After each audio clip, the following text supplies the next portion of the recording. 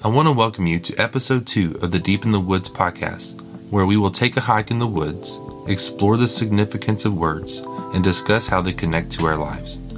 In this episode, I take a walk at Old Rope Mill Park in Cherokee County, Georgia, with Ryan Cherry, who has chosen the word harmony. Ryan is a special education teacher and a talented musician with multiple music projects. His love of music drives our conversation, which leads us to his battles with anxiety, the pursuit of adventure in the media, and how pride and ego impact our decisions. During each episode, we will use the words of Casper ter Kuile as our guide. We will set an intention before heading out, pay attention to the natural world along the way, use all 5 senses if possible, and return home again with a new perspective. Now, let's begin our journey with Ryan as we take a hike at Old Rope Mill Park. All right, Ryan, you ready? I'm ready. All right, well, thanks for going on a hike with me today. Thanks for having me. I appreciate it. Okay, well, we're going to get started. So the first question I'm going to always ask is, where are we and why did we come here? We're at Old Rope Mill Park. I picked this spot because I have twin boys at home, and this was our first professional photography outing with them. So they got some professional photos out here, and I just think it's a really pretty park. But you actually told me more about the history than I even know. Yeah, knew about it. But I used to originally. Just to give a little history of the place and some background. I used to live in Cherokee County. That's where we're at now. And this little park runs down by Little River. Little River connects over to Altoona Lake. But the history of this little spot is that it used to be the home of a lot of different mills. The mills were actually given to an owner in the 1830s during the Cherokee Land Lottery. And then from that point, there's been many different mills that run along the side of this river. In fact, right now, we're standing on the foundation of one of these old mills, the rope mill, which was used to build or make ropes for tents in World War II.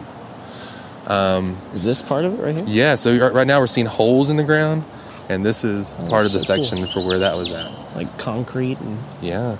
But you mentioned that you were here with family. Actually, we'll walk over here just a second. So this seems like family is pretty important to you in terms of why you chose this place. Yeah, of course. And we have a Spider-Man up here that's been graffitied onto the ruins of this mill. With pretty awesome. Yeah, and it says Old Rope Mill Park here as well. But it's a very awesome little place. We actually just had some heavy rain yesterday. So typically you're going to have a lot of mountain bike riders coming through, but it's been closed off to the mountain bike riders because of the extra water and flooding. So tell me more about your word. You wanted to tell me about what word? Harmony. Harmony, okay. So I chose the word harmony. I'm a guitar player, musician. I played a bunch of different instruments, but guitar being my main one. So music's a big part of my life. I'm currently in a band. I've been in different bands throughout my life, and just music's always been part of my life. So I chose that word not only because of music, but I think it kind of encompasses a lot of my life as a whole. So, with music, I think most of us like music that's pleasing to our ears. And when you think of harmony, you think of things that are pleasing to your ear. So with music, you have major keys and minor keys, but they all kind of connect together in a pleasing way. Yeah. Because when we hear music, it's all based around harmony, unless it's atonal, and we don't normally like that type of music. Okay. So when we think of like pop music or blues or country, it's all harmonies around it. It resolves. So there's a structure behind it always. Yeah. So it's almost safe, I guess you could say. Oh, I see. So I think when I think about why I like music and harmony, it kind of also seeps into other places in my life. Where I guess I like things to be structured and harmonious. There you go, harmonious. I'm going to jump back a little bit in terms of music. For me, music was important as a child because my father and many other they show you the music, the different things that they listen to, I grew up remembering going to preschool. My dad would drop me off, and he would play a lot of oldies, things like your Beatles and so forth. And he had a record player collection, and I was very interested in early on. And I think I remember you saying before that your dad liked the Eagles and a few of those bands as well. So, we grew up, going on car trips, and my dad had the, Hotel California album, and we'd play that thing through all the way through. And I was just really impressed by the guitars and stuff, obviously. So, at what age do you think that was? I was probably like 9 or 10. Okay. And not only the guitars, speaking of harmony, but the Eagles are really well known for having like 5-part harmonies, like vocal harmonies. Okay. So when you hear them, all of the singers sing in tandem or together. I don't know if that's the right word. Tandem. Yeah. But, and they create a harmony, and it's really nice to hear it. So I think hearing that early on, that kind of spiraled me into this musical obsession I have now, and then other influences I found later. So, but yeah, the Eagles, we listened to the Eagles, the Beatles, Sgt. Pepper's, all that stuff, like road trips, because my mom's a big Beatles fan, Led Zeppelin, all the classics. That's.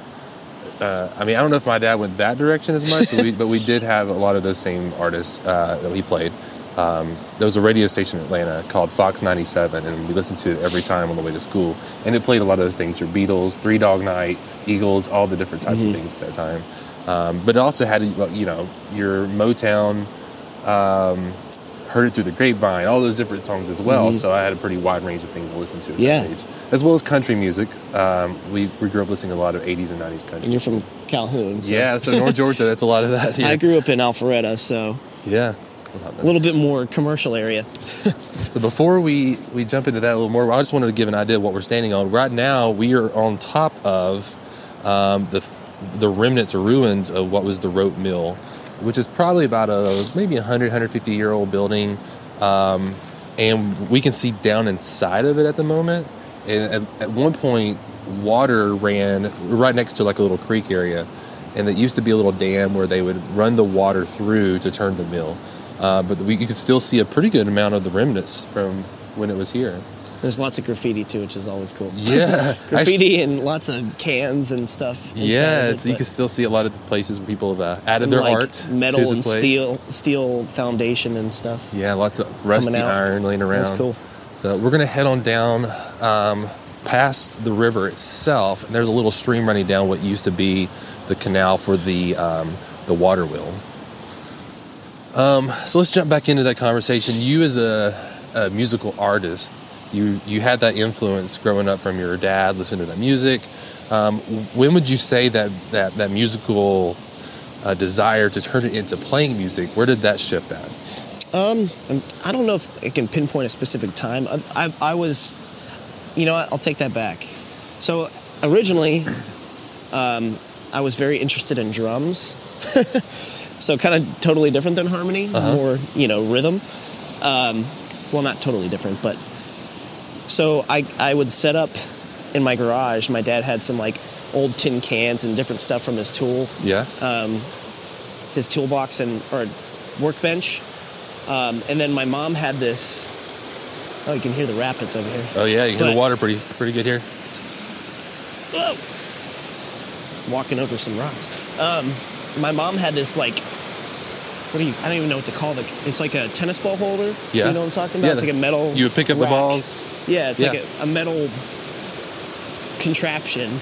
But anyway, so I would use that as like a cymbal, like a hi-hat.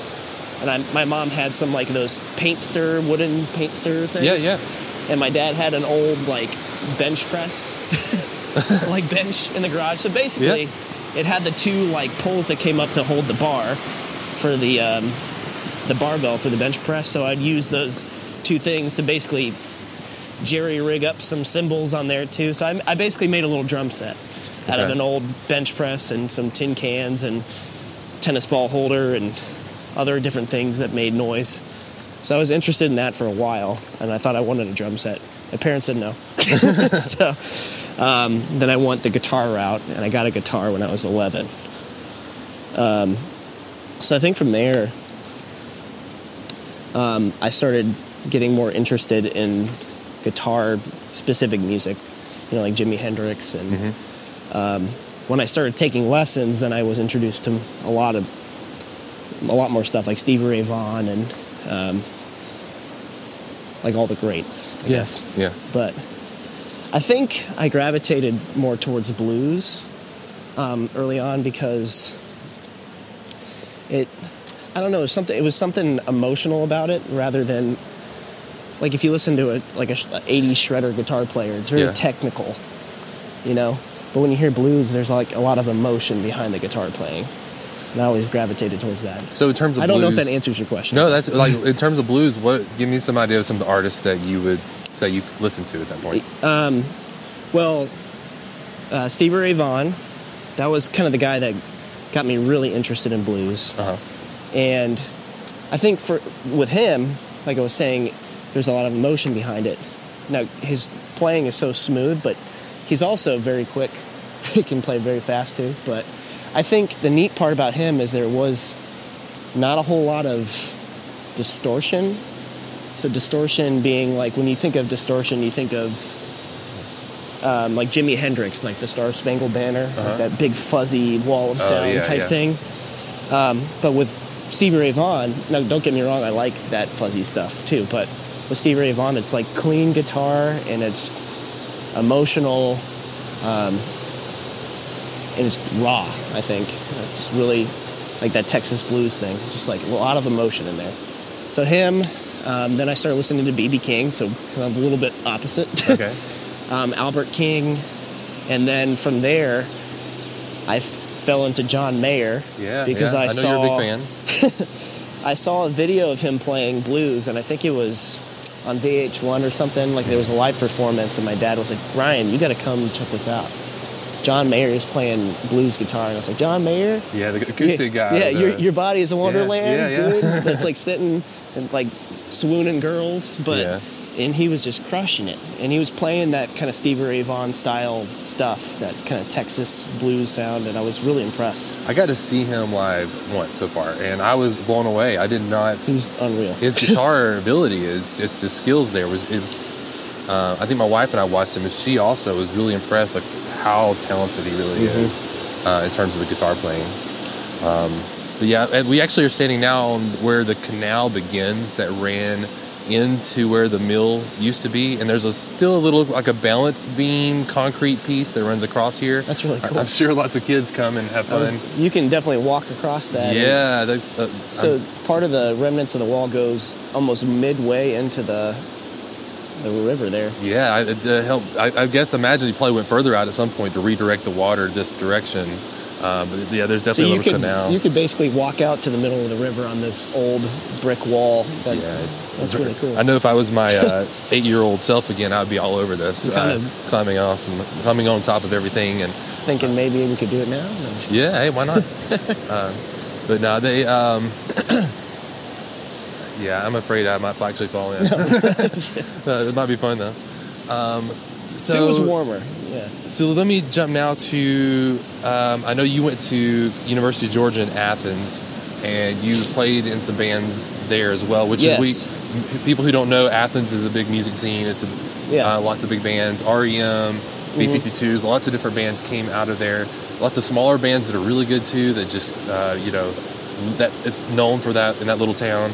But tell me some of your history through Athens and how your musical world evolved in that place. So going back to, I got really interested in blues when I started. So originally, when I got the guitar, I was, interested in all the classic rock stuff, like we talked about, the Eagles, and then I wanted to learn AC/DC and all that kind of stuff, and Led Zeppelin, and all that typical stuff, like Back in Black and all that. But then I gravitated towards the blues for a while, and then as I got older, I started to, listen to a bunch of different stuff too, and I grew up in like 90s, early 2000s, so I got into rock, like the punk rock early 2000s thing. I was very into that, like Fall Out Boy and New Found Glory and Blink-182 and Sum 41 and all that stuff. So I kind of developed a very weird and broad musical interest. So when I got to Athens, I actually was in a pop punk band for a while. Okay. So not even blues. Yeah. So, but I think doing that and kind of pushing myself out of my comfort zone of what I was comfortable playing on guitar opened opened my mind up to more options of, like I don't want to be a musician that only sticks in one genre. Yeah. Like I'm interested in learning a bunch. Yeah, because we've even talked before about I have a big interest in like folk and bluegrass. Yes. And you were saying that that's something that you would like to try to play as well, because it's a very different guitar style that's required, or for that type of music also. Yeah, I mean, if fast forward to now, I'm 31, in college, like 21. So, I was interested in blues and rock and those kinds of things, but through 10 more years of playing, I picked up like country guitar and like jazz. I'm kind of interested in jazz now, and neo soul and all kinds of different R&B guitar. So I think not limiting myself to one genre kind of helped me. I don't know. I feel like, whoa. We're having to jump over a creek right now. Hold on now. A little stream. I wouldn't say a creek, but there's a little stream that runs into the river, and we had to do a little leapfrogging here. All right, go ahead. I'm sorry. Well, I think as a musician, it just makes you a better musician. Yeah, I imagine just having have more of a broad range of abilities. I think it also goes along with my personality, where I'm very ADD, so I get bored of things quickly. Okay. So I'll come back to things, but yeah, I think I like to have a lot of different options. Well, let's get back to the word harmony for a minute in terms of music, and I think this will pull into what you're just saying. Yeah. So harmony, theoretically, and a lot of other components here, I think we've talked before about how certain type of music has help me with the words here, with closure, or it comes around to resolve. Yeah, resolve. Yeah, that's resolution. The word. And so with harmony itself, do you feel like certain music you lean more to because of the... Yeah. Okay, I'll let you jump in there and talk more about that. I mean, if you think about blues, I'm going to try to, for those that are not musicians or don't know what I'm talking about, hopefully I can make this in layman's terms. Okay. But... Yeah, help me, because I definitely don't have that background. Blues has a typical chord progression that's common throughout all blues music. The key might change, which all that means is the pitch, or it might be lower or higher depending on the song, but the actual chords themselves or the structure is very similar throughout. And the reason why is because it resolves. Okay. So it always kind of comes back to the start. I gotcha. Okay. It's repetitive. But in a pleasing way. That's sort of say, yeah, almost like a ending spot that's peaceful, like yes. where it has a closure. Exactly. Okay. And so that's blues music, but even pop music, if you listen to stuff on the radio, the reason we like it is because in my opinion, it's because it resolves. People do, yeah. It's catchy because it's repetitive. Yeah. It comes back to it doesn't just end on what they would call tension, and And there's certain formulas to all this, right? Like there's yes. certain progressions or certain chord systems, and that's I'm where harmony comes yeah. together, because that's crafted by classical musicians and all that stuff with major and minor, and so there's things that it's all formulaic. There's structure. So a pop song, generally, the people who are writing these songs know how to write them to make it pleasing to the ear. Yes, they know chord progressions that are pleasing to the ear. Yeah. Yes. Okay. Or maybe they don't know the theory behind it, but they know what sounds good to their ear. Yeah. Or what they've heard on the radio before. And you think of those as like your top 50 stations and yeah. those kinds of things. Okay. But, if you look at jazz, there's different forms of jazz. I do like jazz, but there are forms of jazz that I don't like because they're too out there. Is that like free form? Okay. Yeah. I mean... feel bad if there's anyone listening to this that loves that's like a diehard freeform jazz. Know what? Everybody's different and has different opinions. And there's cool parts about that, because for somebody that likes freeform jazz, it's a lot of improvisation and kind of just feeling the direction that things are going. And it's not, to me, it doesn't always sound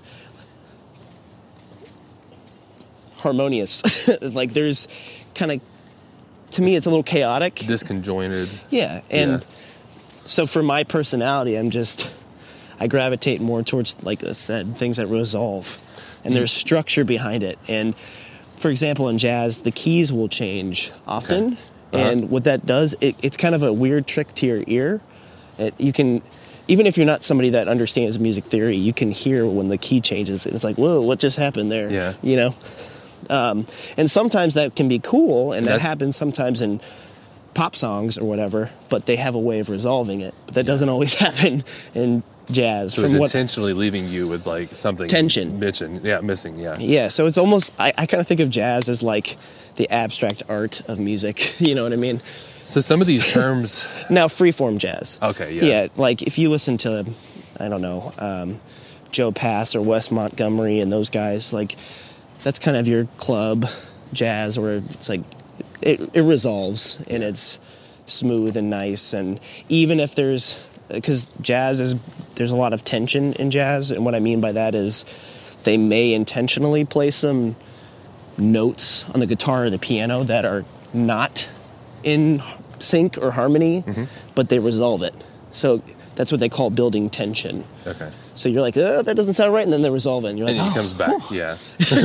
Oh God. Yeah. But it's a weird sensation to me. It's like I like that because it builds the tension, but it brings me back. Yeah. So I like that kind of jazz. But there's some pretty free-form stuff out there that I'm like, ooh, just too much. I just can't follow too that. much tension. Or even like, I hate to say this, but like, and I know John Mayer's playing with the Grateful Dead now, but even some of their like jam bands that just go on endlessly. Oh yeah. You know what I mean? And yeah, they're playing. So harmony is built around the idea of. Well, let me see. I can pull up the definition for people. Yeah, if you want to. Is it helpful? This might. So harmony is the combination of simultaneously sounded musical notes to produce a chord and chord progressions, having a pleasing effect. Oh, that's it. Okay. Yeah. So I was trying to get my mind wrapped around that again, but so on guitar, for example, like when you play a chord like G or C or whatever chord you play, you're producing harmony from multiple notes because all the chords have multiple notes in them. So yes, when you listen to those people like the Grateful Dead, they're playing chords and stuff, but they might not string things together that sounds great. Like some of their stuff has a lot of resolution in it, but sometimes they just go on for an hour-long jam, and it's like, ooh. Well, and that may can't follow it. Attribute to why you don't think of Grateful Dead as one of like your top 50 bands either. Like when you don't hear them on pop radio. I appreciate their talent. Yeah, of course I do. But yeah, it's not a band, like you said, that I would gravitate towards everyday listening. Yeah. Because, there's just not that resolution or that structure that I like. Well, I know I'm learning a lot of this through my daughter. She's been doing piano, and that she's actually getting to a point where she's learning a lot about this musical theory pieces, and dominant chords, and the chords that jump back to your home, where you find that pleasing and that's piece. that resolution, and so that's part of that. You can intentionally create music to sound, like you said, having tension or having something that's a peaceful resolution. So those two words themselves, I want to kind of redirect the conversation a little bit. I find it interesting that these musical terms have such a different connection to different parts of our lives. Of course. Do you find that in your own life that you have similar desires to have peace versus tension, or to have resolutions and have harmony, I guess, in different areas? Of course, yeah. I think we all do to a degree. We want harmony or security in our life, in structure. But, for me, I am a person, and I know this is, I hate to say it, but I know this is kind of like a buzzword now, but I have a lot of anxiety, but I've always had a lot of anxiety. And I think in my brain, there's a lot going on. I'm always thinking, maybe a little chaotic in there. Okay. Because I'm always overanalyzing something or whatever. So in the world around me, I like a lot of structure. Yeah. Like if I think about music, I like structured music. I like to work out. So I have a pretty structured workout regimen as far as weightlifting and stuff. Because I like having that schedule or that structure around things. Yeah, that discipline. I actually had a friend I talked to recently about this, and he's really into working out. And he said there's something about having something, an achievement to say, oh, I've done this many reps. I've done Yes, this. that's true. That gives him some kind of peace and satisfaction because he was able to know exactly what he needed to do. Know how many. He even says know how much to put in his smoothie. I mean, the rules are so clear. Yes. That it makes it's very comforting. That's true. And well, I guess if I go back to, like, I like working out, but I like weight training. So like, it sounds like your friend, because like you said, I have a specific routine. I can add reps or weight every week, and I can track it. And there's rules. You know what I mean? Yeah. I guess that's why I don't enjoy. Well, I guess you could do that with long distance running too. You could track how many miles and whatnot. But well, I think it's probably why so many people like the Apple Watches and the apps that are able to track everything now, because with those it gives you very clear data, that says exactly what you've done and have you hit the indicators that you've done what you're supposed to do. And there's something satisfying and pleasing about that. And I know you have a lot of background and knowledge about things when it comes to creating plans for people in terms of helping them with recovery and so forth from injuries. Would you say that even that aspect is something that is part of that, maybe that rule following, but just having that structure that's available to know exactly what you need to do? Yeah, I think sometimes people may shy away from things that they don't know a lot about because it's almost like they're like, well, if I don't have a structure or a plan, like, I'm not even going to touch it because they don't know what to do. So if you think about somebody going to the gym the first time, they walk into this place with all these machines and weights and dumbbells and cardio machines and treadmills or whatever. And they're like, where do I start? Yeah. You know what I mean? Having a program or a plan. So having a program or a plan, it gives you, it kind of chills out some of that anxiety because you know, all right, even if I'm new to this is what I execute today. Yeah.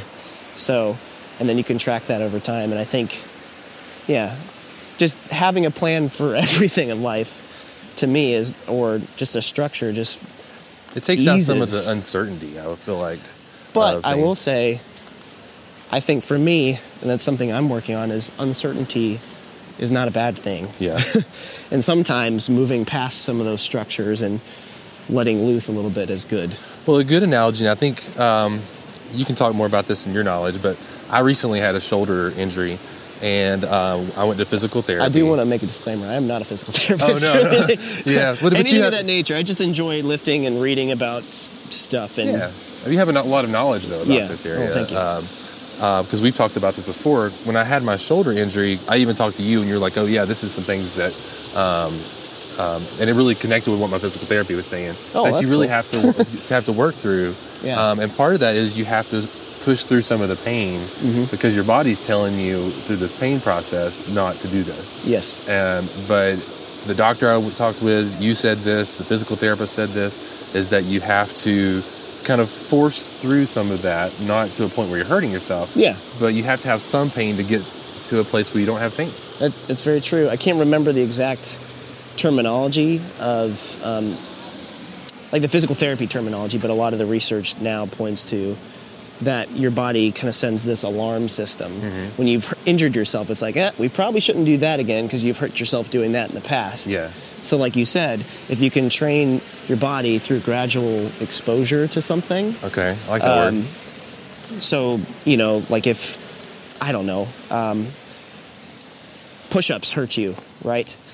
So maybe doing a full range of motion all the way down to the ground, push-up hurts your shoulder. Yeah. Then what you would do to gradually expose yourself is just do a partial push-up.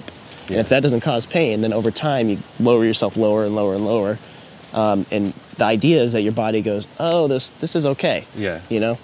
Well, or if you're like walking, maybe you got ankle pain or knee pain, and you can't walk a mile without the pain. Well, you walk 3/4 of a mile and you don't have pain. Okay, let's do that, and then you add a little bit every time.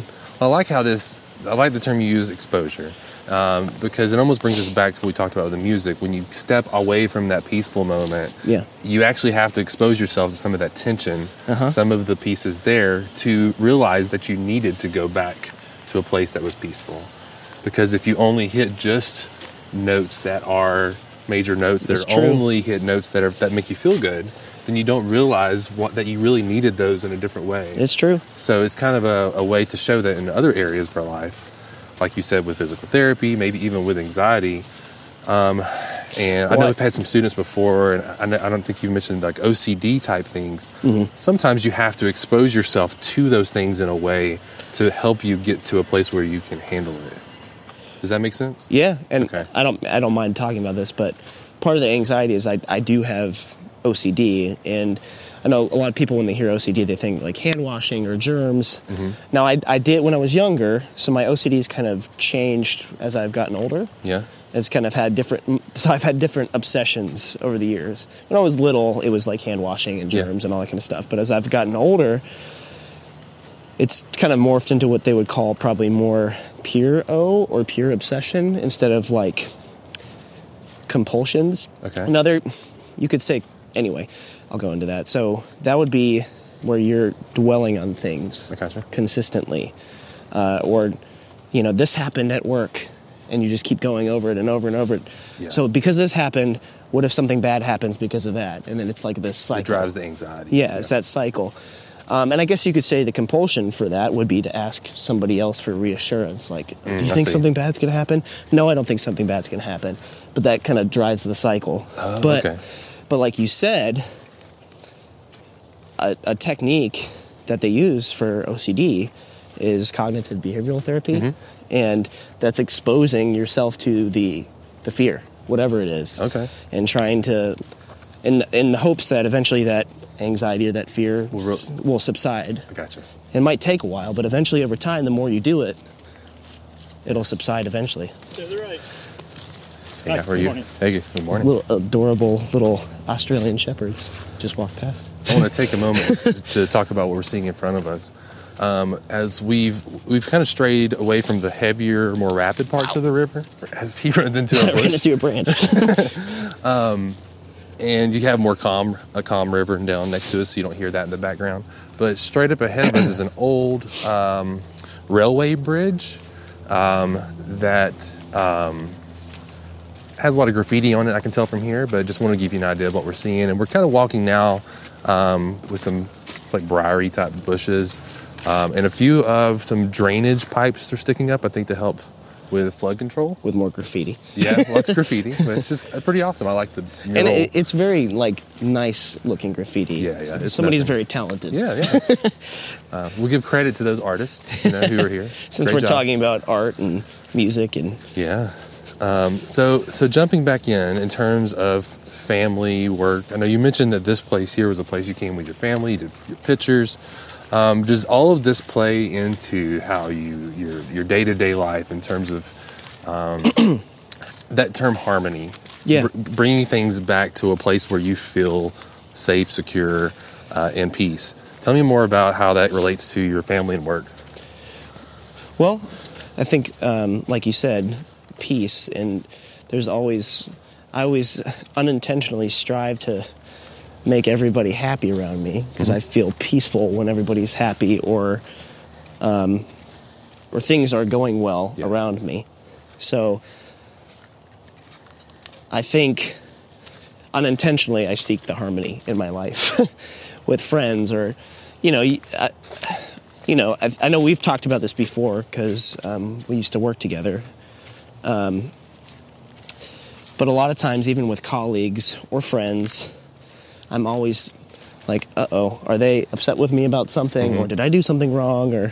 So I'm always on edge about things being not harmonious. I gotcha. So, I wouldn't say that's exactly a healthy thing, but... Yeah, but it's part of that, what you were saying earlier, this need for things to have resolved. Mm-hmm. And that can go along with, we used to work with each other, and we worked in a school system. You actually teach the class that I used to teach in, and so a lot of times you're concerned about things like parents or making sure everybody's good with that they're happy. Hey, how's it going? Making sure your coworkers, your administrators are seeing what you're doing. Yeah. And I think to some degree we all kind of feel that way. We wear we wear these masks often that want to show people what they want to see. Mm-hmm. And I'm guilty of this as well, probably within my own family. There's lots of mud. Yeah, we get some mud puddles we're trying to navigate right now. With my family, friends, we're coworkers, especially people who are going to, I say, evaluate or judge you. Like your bosses that come in, like it's a teacher. Like, I'm doing something. I promise I'm doing something important. Like, look, I'm doing great things. Look what I did, because you want them to see that you're doing a good job. And I think there's a big trail here that leads back to family. And I've said this a couple times to some friends of mine where I think anxiety drives from losing something that you are holding on to.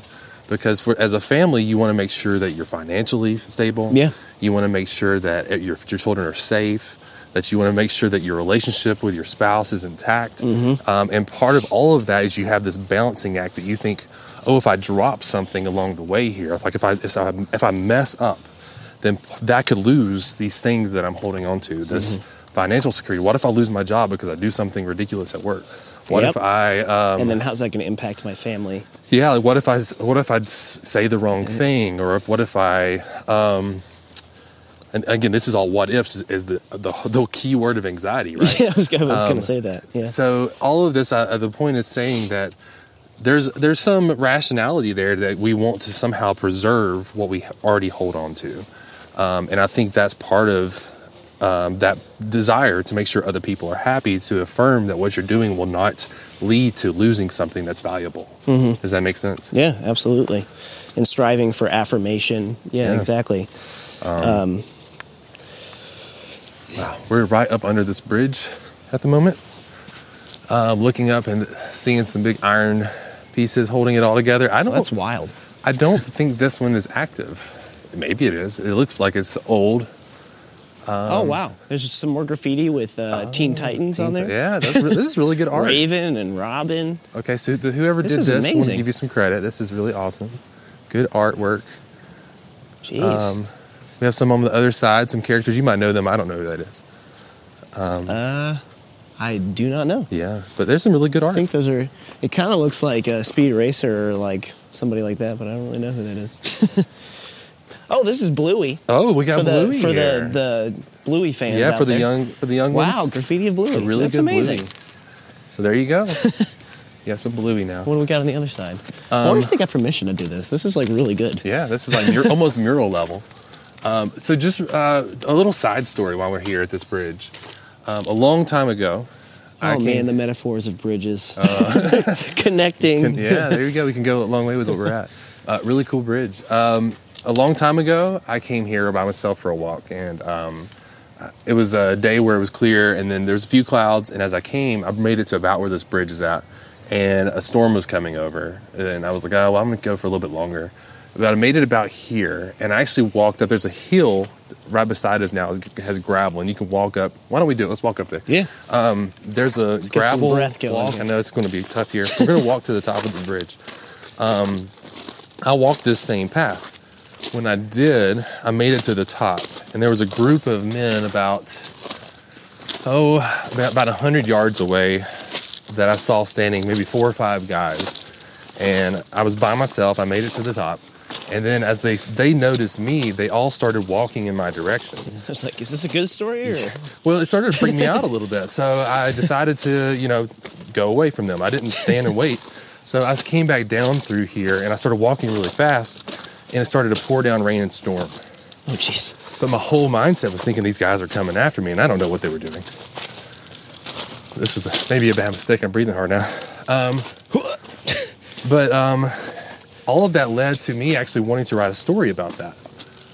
And so I've been working on somewhat a short story that evolved maybe one day to a longer story that brought all of this together to where the character is in the same spot and has to escape from these people who are coming after him. Oh, wow. That's interesting. There's a lady up here who is... I think that's what... She has a dog? No, I can't. Sitting on the bridge. There's a lady sitting on the bridge on the railway with kind of hanging off a little. But we are now standing on the railroad. This looks like it could still be used. I think so. Yeah. A pretty interesting spot right here. We're on top of... I just learned something about railroads you probably already knew. From Outer Banks, the show Outer Banks. Uh-huh. That I guess the tracks hold a little bit of a charge. Oh, yeah? Electrical charge. And you can stop a train. Now, this is from the show. So, what are you trying to say here? I don't know if it's factual, but by putting like a chain across it or something like that. Oh, well, yeah, don't do that. Yeah, don't do that. They use jumper cables. Anyway. But speaking of Outer Banks, this just popped up in my brain. Why do we like shows like The Goonies or Outer Banks or any of these shows like... So those who haven't watched Outer Banks, I'm not going to give any spoilers, but it's a bunch of kids who live in the Outer Banks, like a beach town, but they're like dropouts and they're basically treasure hunting. Yeah. They have no responsibilities. They're treasure hunting and... Yeah, I mean, they're running from the cops, they're doing all this stuff, and it kind of makes me think, like, I enjoy watching somebody enjoying no structure, because I really want that, but I don't feel comfortable having that. You don't feel safe. Yeah. But I think we all like the idea of it. Well, when you're kids, that's what your play is all based around, is this adventure and this seeking out the treasures. And, you know, I mean, I used to go...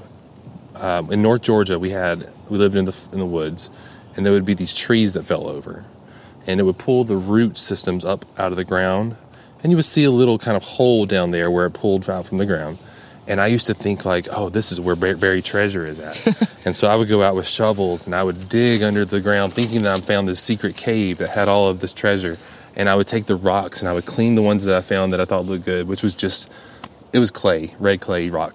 Nothing special, but at the time I thought, oh wow, this is some good stuff. I'm going to eventually get to this treasure chest. So I think you're right. There's something appealing about this adventure and seeking out a little bit of danger, a little bit of thrill that we all have, but we're a little bit scared in reality too, especially as we get older. Well, I think also what happens in the end of most of those shows, something good happens, you know? Yeah. Either they find, I don't know about Outer Banks, I haven't finished it yet, but I would assume they find the treasure in the end or whatever. But it kind of goes back to, we were talking about what kind of music do I like? And I find myself as I'm getting older liking things that maybe add tension, but then resolve. Yeah. So, like we were talking about, some jazz does that. Like they'll have what's called chromatic notes, or notes that are outside of a scale, which just means basically it's not really in harmony for your ear, but it's cool because the musician will like bring it back. So it's like a little bit of tension, and then all of a sudden they resolve it. And I guess like even country music does that sometimes. Like Brad Paisley, he uses a lot of those techniques in guitar where he's playing something that's real melodic, and then all of a sudden he kind of goes wild, and you're like, well, it doesn't sound right, and then he resolves it. But it's cool. It kind of, I don't know. Yeah, that's... your knowledge of the music is much more in-depth. Well, I was just going to say, mine, it's appealing to me. I guess it's kind of like when you're reading a story. It's you have that kind of apex, or that point in the story where it's like the crescendo or whatever, but then it turns back around, and then you have the resolution. So, and that it's exciting. It makes it more exciting, I think. All right. Well, right now we are on top of the railroad. We're going to actually start heading back down. We can see the river down below us. And I'm not going to go on the bridge because I think that lady would not like us close to her. But we're going to head on back down. Okay. But I like down this way. I think let's jump back into some of the adventure pieces that you were talking about a second ago. And I think in movies and TV shows, I think there's been a huge, probably over the last 20 or 30 years, this demand for like dystopian type that's true. media, like Hunger Games or, Handmaid's Tale. This whole idea of what the future could be. You even have shows like Black Mirror that kind of give you a very scary version of where technology can go. Some wild stuff in that show. But even what is the appeal of that? Like you mentioned, like this tension. Walking Dead too. Yeah, if you think about Dead. that. Yeah. All of these shows show a picture of what things Last of Us now could be. New one. Oh yeah, based off the video game. This horrible world where things all go wrong. Yes. But for some reason we're like, I want to see that. Well, I think you're almost seeing people survive in the midst of chaos. I don't know, it kind of makes you think about, well, what would I do if there were no rules and the government was gone, or zombies were taken over, and my only job would be to survive. Do you think it's because we want to go ahead and think through that process? Yeah, well, for me, I think it's exciting to do that. Like, what's my plan if a zombie bites me? Yeah. So. Well, then again, I'm making up a plan. Yeah, that's it. I mean, that's probably part of that same anxiety. Like, we feel that anxiety, but we have to resolve it by saying, okay, what would I do? Yes. How would I handle this? What's the situation? What's the strategy here? Like music, there's tension, and then you resolve it. Yeah, there's zombies, but how am I not going to get eaten by them? Yeah, that's right.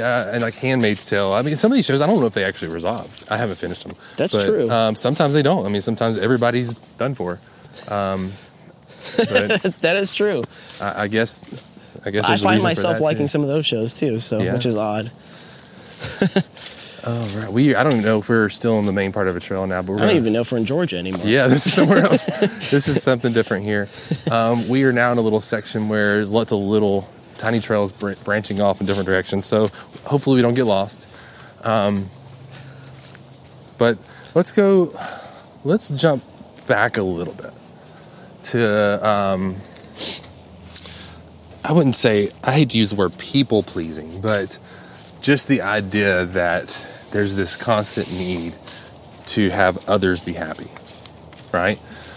Do you find, like, after you go through this process, do you still feel a sense of stress, or do you actually feel a sense of being resolved after you've kind of like, okay, they're happy, work's all good, now I'm good? Or do you still feel a sense of stress holding on to like what will happen next time? I think it's the latter. Okay. I think maybe for a short time I might feel good, or relaxed or peaceful about things, but it always kind of comes back like a cycle, and I think that's kind of how anxiety is in general. And kind of like we were talking about, or you were talking about, one of the strategies for overcoming anxiety is facing a fear, and eventually that will die down over time. So, I guess if you're constantly searching for affirmation from others, you're going to perpetuate the cycle of wanting that harmony around you. But if you can find a way to be okay, like knowing that others don't like you, or who cares what other people think, I'm going to do what I think is right, then eventually, hopefully, you won't care as much. Yeah. And that's a weird thing there, too, because... Kind of like that book you read. Which one was that? The one with the F word. Oh, yeah. Like, Mark... I think it's Mark Manson, I believe. Oh, gosh, the art of... Yeah, art of not giving a certain word. We'll keep it clean for the purposes here. Yep. But, yeah... Not giving a care. Yeah, I mean, and that's a weird... If you read the book, it kind of plays around with that. It's definitely a clickbait title to get you to pick up the book. But I think he has a few good points where he says that, you got to take care of yourself. You mentioned that earlier. You have to think about what's best for you. And that's a weird dynamic, because you think of not caring about other people, that you should care about people. And I don't think that's what he's saying, but I think it's more, you have to really do a lot of these things first for yourself, that self-care piece, understand why you, or what your principles are, what your tenets to live, what you're building your life around. Choosing to be a good person because you want to be good for the sake of that reason, instead of doing it because you want someone to perceive you as being good. And I think that kind of goes into this weird idea that you have to somehow, and I don't think it's completely possible, to kind of let go of that ego a little bit. Agreed. My wife and I have this conversation a lot, and be like, well, why are you really doing that? Do you just, you want somebody to like you? You want that affirmation that you're doing things right? Yeah. You could talk about the imposter syndrome thing. Well, talk about that a little bit. What is the imposter syndrome? So essentially, imposter syndrome is where you kind of think everybody around you is going to find out that you don't really know what you're doing. Okay. Essentially. At least I think that's what I think it is. But yeah, for you, I mean, I would imagine. Yeah, like the fear that people are going to find out that you're faking it till you make it or whatever. So, and I think everybody in any career, there's things about their career or life or just things in general, like not just career, but parenting, for example. Like there's, in the back of my mind, I'm always thinking, what if my parents find out that, I'm kind of winging it sometimes? Yeah. And that there's that what if kind of feeling. I don't know if that answers your question. No, I think that's perfect because do you think we all kind of have a little bit of that? I think so. I think, when you start a new job or you start a new project or you start doing something like working out or playing a musical instrument or picking up a new hobby, yeah, you're learning still. But I think some of us hold on to that feeling like we're new. Yeah. And I find myself feeling that way a lot. It's like confidence. Like, I know deep down I know what I'm doing for the most part, and I'll always can learn more, of course. But that imposter syndrome kind of takes over sometimes, makes you feel like, well, what would happen if people found out that maybe I don't know everything, Yeah. And that goes into ego, too. Into what? I'm sorry. Ego. Ego, okay, yeah. If you think about it, unintentionally. I don't think in my mind I'm actually thinking, man, I have this huge ego, but... Well, it's a pride, and that word pride is really interesting dynamic of the different meanings you can derive from it. I think it was the Avett Brothers who have a song that say, I want pride like my mama had, but not like the kind of the Bible that makes you bad. Oh. And so that... I like that. Yeah. Like the Pharisees or something. Yeah, like the teachers of the law. Yeah, that don't... I think they knew everything about religion. Yeah, and so... If you're... regardless of being a Christian or not, you could, if you look at Jesus and what he did, as far as just historically, he tried to overturn the rules and laws of, these religious figures around him. Yeah, they thought they knew everything. Yeah, and they had a certain pride in what in knowing something that others didn't know. Yeah, in being the all-knowing religious leader kind of thing. Yeah, but yeah, I think that pride piece plays into it. We want to be perceived as like we are good, we're great. We can. I mean, how many times have you, and I know I do this all the time, where you almost see yourself getting recognition before you've done something. Oh, yeah. Where you're like, okay, if I do this, somebody's going to come by and be like, wow, that's amazing. And so, again, that goes back to that intent piece. Why is it that you're doing this? Is it to get recognition? Is it to get someone to say, oh, look at you, you're great? Like that proverbial, I'm standing on a podium with the trophy before you've even got they there. Like me. They really like me. And I think we all do that. I think we all kind of play around with that ego world where we get into that zone. And so I think it's really difficult, especially in in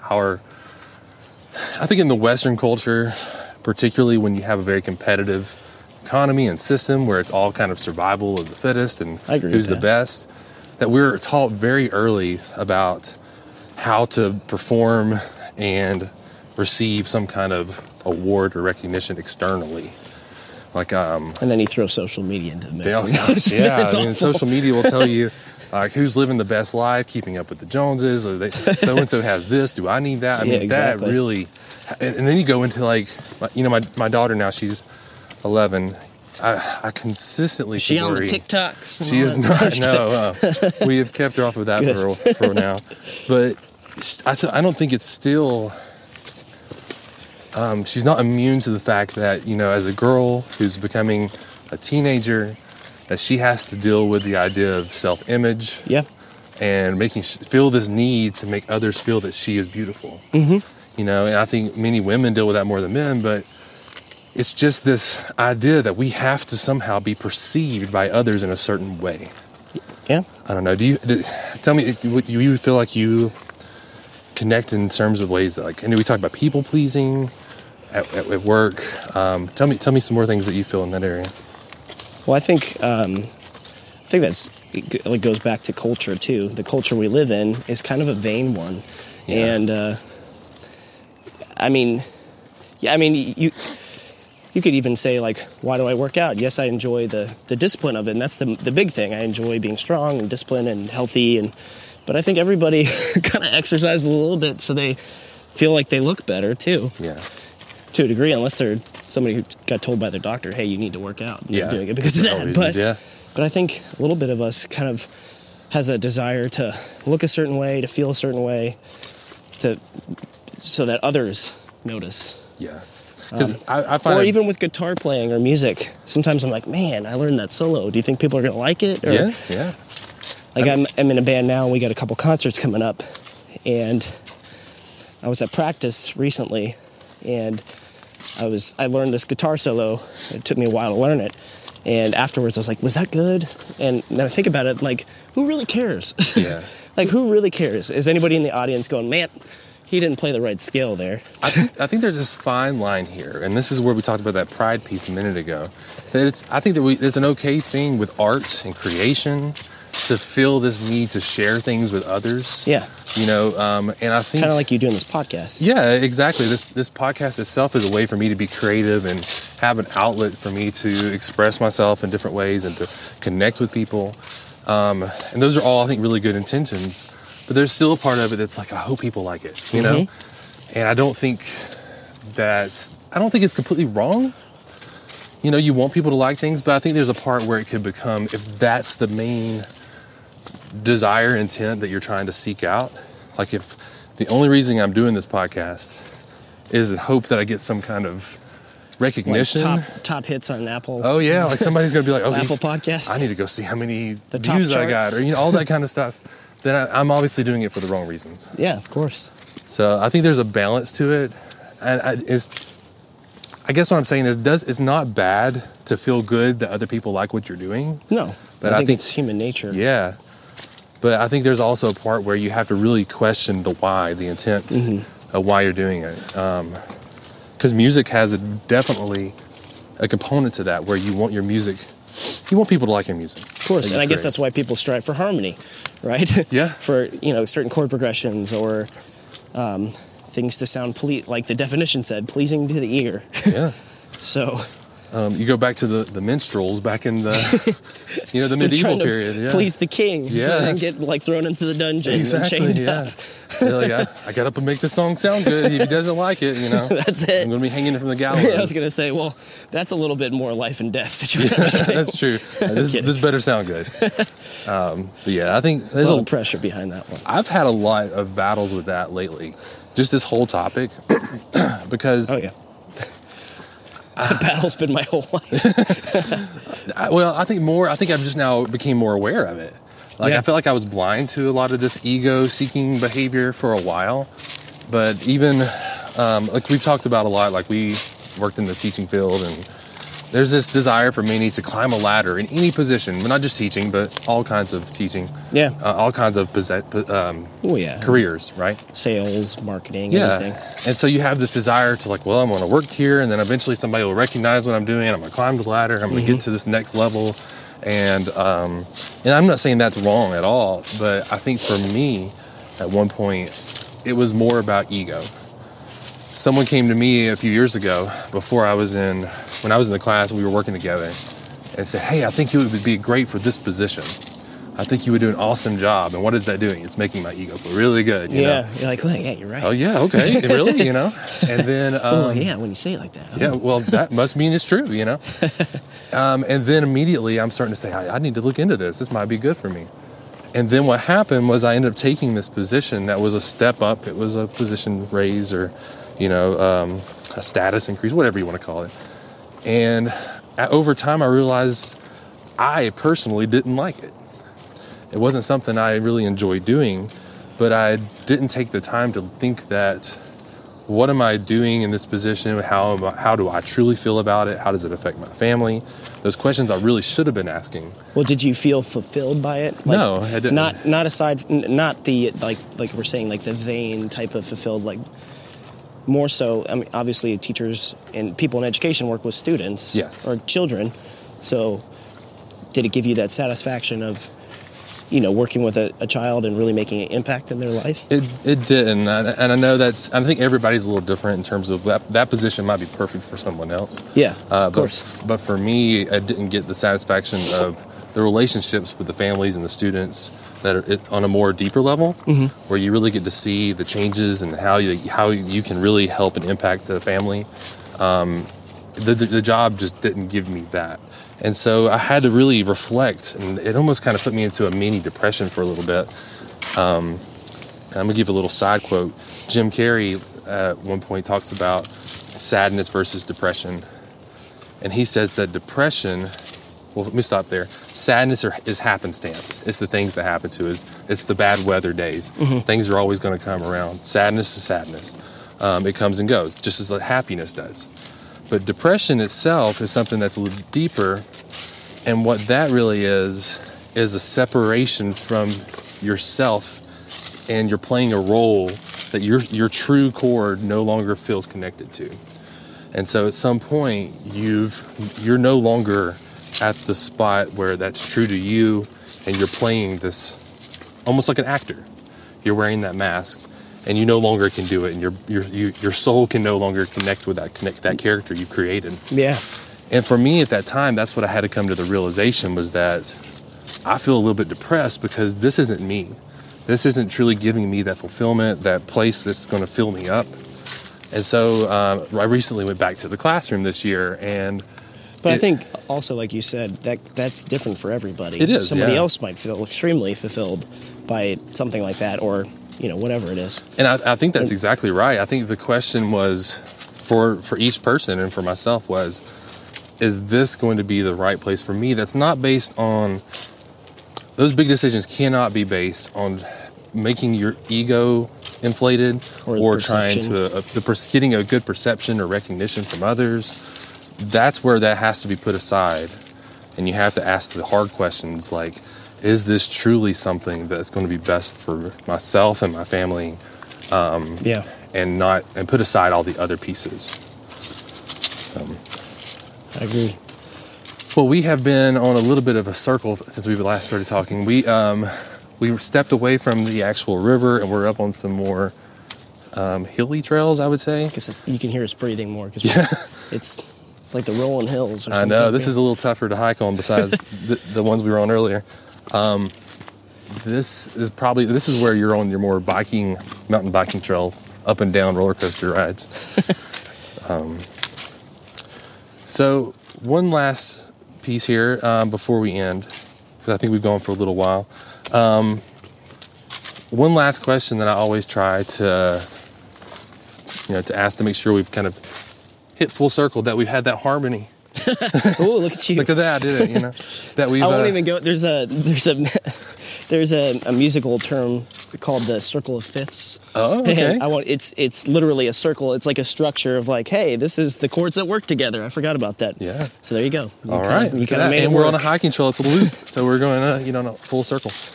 So to bring some closure, as we are walking on our path now, what would you say from our conversation today? What would you say is some action step? What would be on your I'm on the couch now. Yeah. What would be your next step in the path from this conversation? You mean as far as overcoming some of that feeling or whatever? Yeah, I mean, maybe like, what would you think if after talking through all of this, do you feel like there's something? Well, maybe you're already doing some of these things, but just kind of what would you think is the next step for you in terms of thinking through all this and where you would take it? Well, I think just like you said earlier, I will strive to try to think about where the actual intention is coming from. Is it coming from, trying to do my best at something and not worrying if I succeed? Or am I trying to, strive for a perception unintentionally? I don't think I intentionally go, well, I really am going to be vain today. I'm feeling very vain. But yeah, just kind of searching inside for the intentions. Am I doing this, in my job because I want my superiors to think I'm doing a great job? Or am I doing this because I want to make an impact in kids' lives, because I'm a teacher, or whatever it is, whatever your job is, however you feel fulfilled, are you doing it, for others? And I think that's a big thing for me, because I'm in a profession where I want to help others. Yeah. And if I think in a vain way, I'm not really having an intention of helping others, if that makes sense. No, that makes perfect sense. Because that's why we do these. We go through college. We do all of these things to get a role. I don't think those paths that we have taken are chosen out of a sense of pride in being vain. I think we really do that because we want to help people. We want to connect with people and make a difference to others. And, is there somewhat of a return of that back to us that shows us, oh, we made a difference? That makes me feel good. I think that's the pride that you want to have. Yeah, I think feeling it's obviously okay to feel good about yourself. Yeah. But searching for, affirmation from others, I don't think that's an entirely healthy thing. Yeah. And that's something I totally struggle with. There's a sense of balance there that needs to play out. That, I think we're always going to do certain things in our life to get recognition. I don't think that in itself is bad, but I think when it takes over your mind, that's kind of how you're driving your decisions. Yes, is where it can get to a point where it's unhealthy. Yeah, absolutely. So. All right, well, Ryan, thank you for hiking. We still have a little bit to go, and we'll have more conversations, but we'll go ahead and stop the recording here, and I appreciate you talking about harmony with me today. Thanks. All right. I hope it was fun. I enjoyed it.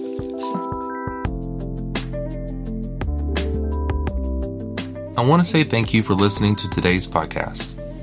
I'd like to finish with a quote from Rick Rubin, who says, "The power of nature is what all art strives to be. The more we can get in tune with the harmony of the planet, the more our art can benefit from that relationship." Finally, I want to thank a few people. I want to thank Ryan Cherry for taking this hike with me today, as well as the music and editing of this podcast. I want to thank Applin McIntyre and Juliet Villaro for the podcast cover art. I look forward to seeing you all on the next episode of Deep in the Woods.